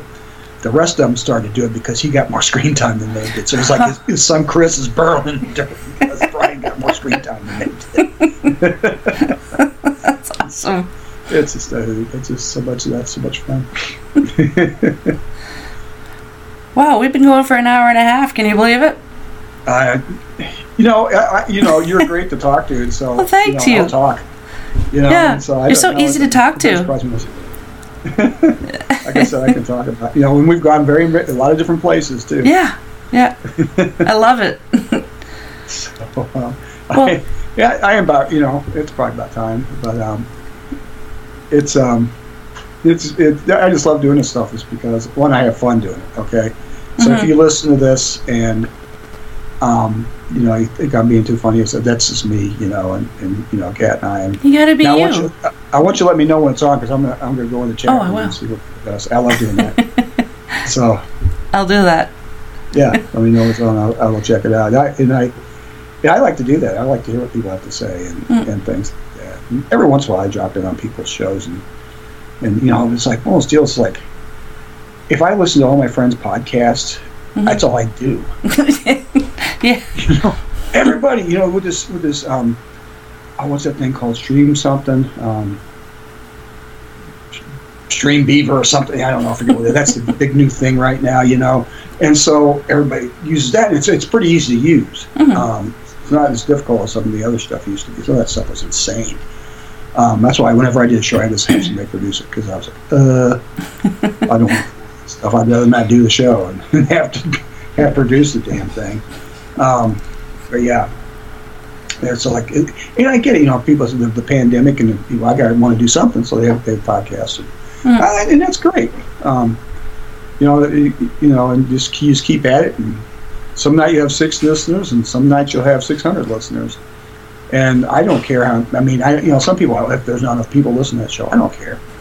No. I just want to have fun, If somebody hears it and likes it, then I'm cool with that. Yeah. So yeah, I don't care if I have all one about. listener.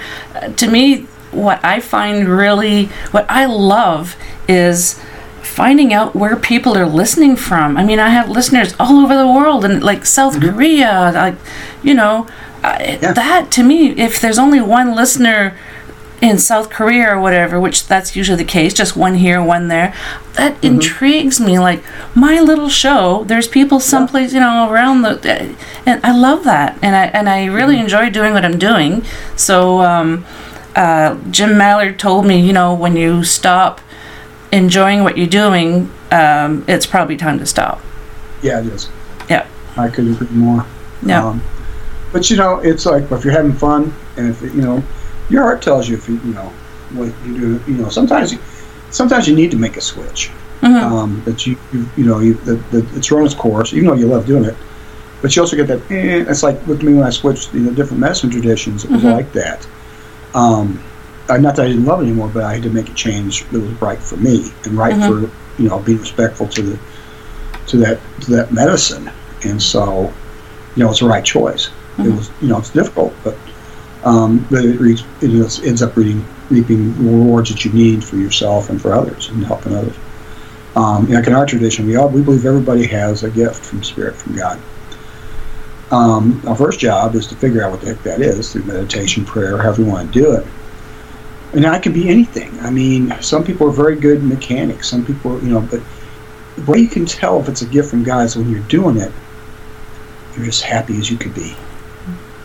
It's what you want to do, and that's your gift. So you figure out what that is. What's the first thing you do with it? You go out and start helping other people with it? No. You heal yourself first. Let the medicine help you heal. And then, once you're healed, then you can go out and help other people. I've been in social service, like I said before, for a long time, and I've seen people get in the business that were damaged and thought by doing this that would make them better. And it wasn't. It would make them worse, and they'd get all kinds of freaked out or burn out and quit. And because they didn't go through their own healing. Yep. And you have to do that if you're going to work your medicine, no matter what your medicine is. It works the best that way. Well, before we sign off, could you tell the listeners where you can be found and about the various shows that you're on? Because I know, there's one, you have a book. Totally forgot about the book. Yeah. Let me hang on a second. I can't find a copy. Although the viewers can't see it. There we go. Sorry, listeners. I'll do it like that. Shock and Awe, the spiritual journey of Coyote Chris Sutton. That's right. It's nice. It's taken from a 2-part interview I did. It's on Quasm. It used to be VidiSpace. What I did is I was sitting there getting ready to get the videos, getting ready to put on the VidiSpace at the time. So I'm like, I've got all this text here. So I talked to my publisher, Mike Ricksecker, and who's been my friend for years, great guy. Because he's always told me, Chris, you get something put together, I'll publish it. I said, okay, but if it's not total trash, it's fine, it's fair. And so what I did is I called Mike and I said, I've got these tapes, where can I get them transcribed? If I have to sit there and type, it's going to take 2 years just to do that, at least. And so I learned how to type on a manual typewriter. I did too. A typing class. Yeah. Like that, So I'm typing on a laptop. Ding. Bam, bam, bam. Yeah. No, not so. On my phone, like it's like a habit to get out. So anyway, and Mike gives me a website. He goes, to this, they'll transcribe it for you. So it comes back like half an hour later, all the text. But now, it's like if you do it with the machine doing it, it's like 80% accuracy, which is pretty good. But it's like $1 more a minute if you use some, if a human being does it. So I'm looking at this and I'm like, this is cool, but it doesn't. It's like I don't know. Those things you say. Like I'm doing right now. So you got to take all that crap out. And then, it doesn't make as much sense. If you watch the video, it makes perfect sense. But if you're not watching the video, you got to add more to it. And so that's what I did. I just added a whole ton of stuff to it. And it's an interview form. I mean, it says Dave, he's my interviewer, and he asks questions. It says Coyote Chris, and I answer the question. I modeled that after a book called Power of Myth. That was a transcription of Joseph Campbell's interviews with Bill Moyers back in the day. And Campbell was was into mythology. He taught at Sarah Lawrence College, and God was amazing. If you ever pick up one of his books, you should. And so I got together, did all the editing about 7 times. My father's an English teacher, so I'm very picky. But I was happy with it, and so off it got published. It got published in January, and you can get that on Amazon if you just type in Coyote Chris Sutton. It's Shock and Awe: The Spiritual Journey of Coyote Chris Sutton. I wrote it to show people that, hey, if I can do it, you can do it. And it just talks about how, basically all the things I've said in the interview. There's probably some more personal stuff in the book. But yeah, just about the journey and how it started and how it's going and where it could go, because it never ends. So yeah, that's out there. If you want a signed copy, if you go to my website www.coyotechris.com, or probably better to email me, coyotechris1957@gmail.com. We can work something out. That cost you more if you get it from me. I'm gonna tell you that right now, but it'll be signed. And I always try to write a nice note. So yeah, you can also at my website www.coyotechris.com. You can find out where my events are at. This month I'm supposed to be in Berkeley Plantation in Virginia on the 26th, I think it is. It's the last Saturday of the month. We're doing a kids ghost hunt. So nice. I'm with April Bussett, buddy of mine. She's a psychic housewife from New Jersey, and so she's a hoot. We've worked together before. I'm with Bloomery Promotions, and so it's through that. That's one of my gigs through that corporation. And July 17th, it's that second weekend or third weekend in July, I'll be at the Cedar Rapids Psychic and Paranormal Expo in Cedar Rapids, Iowa. I'll be there with Dan Class from the Hinsdale House, and we always have a good time together. So that's a good place to go. It doesn't cost much to get in. Then I've got the Haunted America here in Alton, Illinois. Troy Taylor, who's written several books about the paranormal, especially in the Midwest, and another good friend of mine, Richard Estep's going to be there. And Richard, he's been on some haunted shows in the States, and he's also a prolific writer. He wrote a good book about the Far School that he interviewed me for, and so that's one of the other credits I've got in there. But so yeah, that's what's going on. August, I'm going to be at the Midwest Annual. This is the first one, but still annual. Midwest Annual Paranormal Festival. That's going to be in Marshalltown, Iowa. A lot of good people there. It's a big place. I mean, you got ghost hunts at night. All this acres. There's going to be a beer tent. I smelled this. It's cool, but you all be drinking. You're not coming with me on the ghost hunt. More spirits. Michelle LeBaron and I are doing one night a ghost hunt, and then I'm with Ron and Denise Pridemore who used to do tours at the Sally House. They're good friends of mine, and so we're going to do the other Saturday night. So yeah, looking forward to that. And I'll be at the Michigan Paracon in August 24th. It's that last weekend of the month. I'm terrible on dates. But anyway, that's basically what I've got going on. Then that can change. Things get added on. I'll probably be in the Cambry House in September. Then I got a couple of gigs. I'll be at the Dead Con second week in October, and then which is in Fort Wayne, Indiana, and I'll be at the Dark History and Horror Convention in Champaign, Illinois, the last weekend of October. Yeah, I think that sounds right. But you go to my website, you can figure it's all on there. Just because I don't know where I'm going doesn't mean that you shouldn't know. I wait till the day before and get my GPS out, unless I'm flying. So. I am so envious of the United States and all the Paracons you have, because Canada, we don't have them. Yeah, that's what I've heard. No. I mean, we had one, John Moore, over in Ottawa. He had a Paracon here about 3 years ago, and it was just a small one, but we thought, great, maybe the next year, we'll. I had some names that he could invite guests and everything, and then the COVID hit, and just So we were really excited to find out that he was going to start doing that, hopefully yearly, but it doesn't look like it will be now. But well, maybe he'll pick it up again. I don't know. Who's the biggest Canadian paranormal person besides yourself? Oh, thank you. Probably Michelle Desrochers is pretty big. She's been on various television shows, and I always say my good friend Katie Turner, who's also lead investigator with the team that I'm with. She's also a TV personality. I would say those are the two. I can't really think of very many more right now at the top of my head. You know, I know there's more.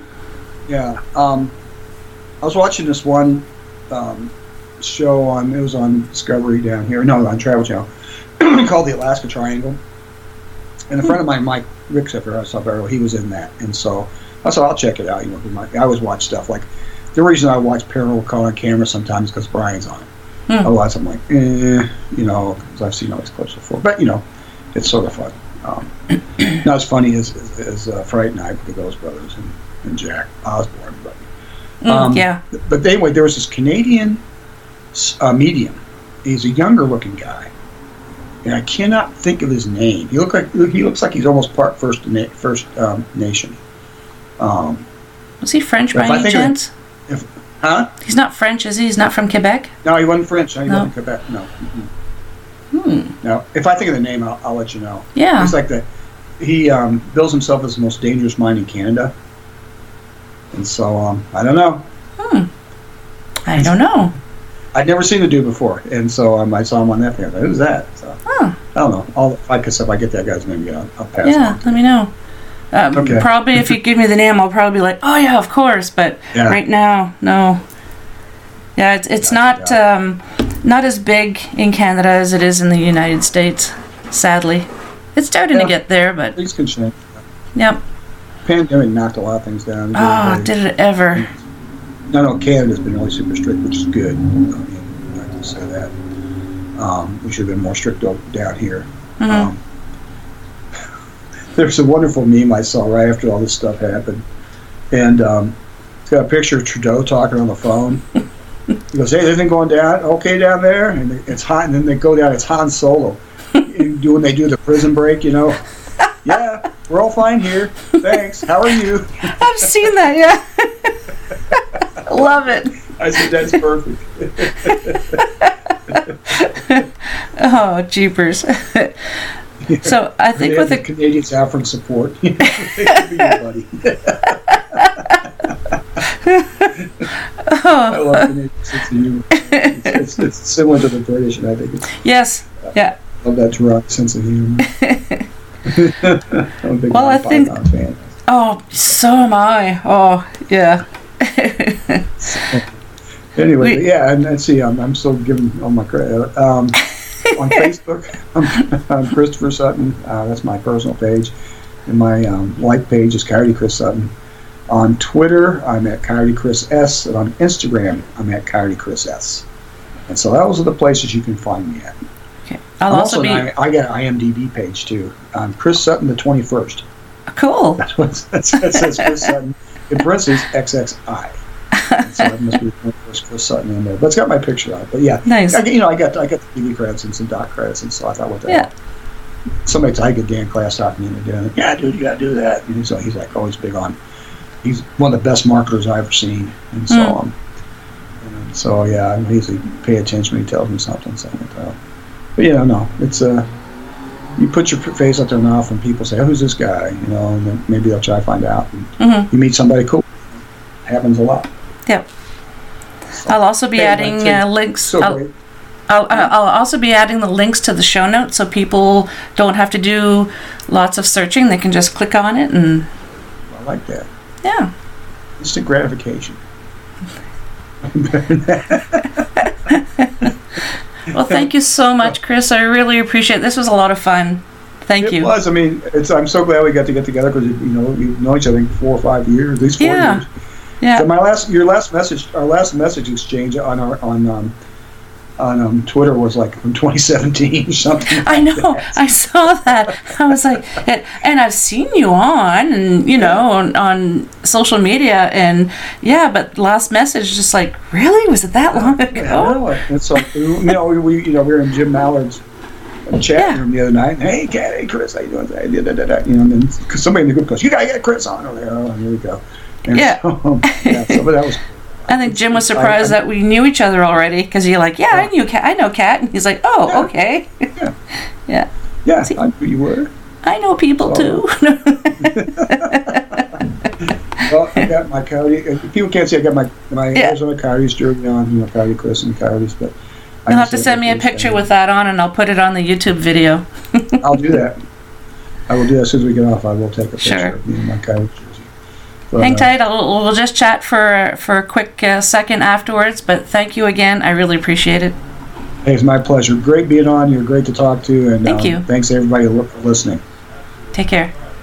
You too.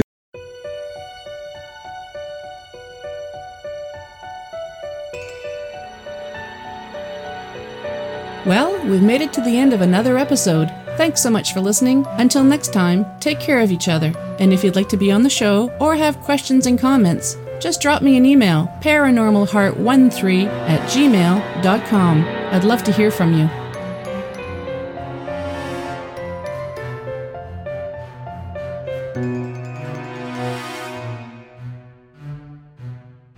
Paranormal Heart would like to extend a special thank you to PurplePlanet.com for supplying the music for the show.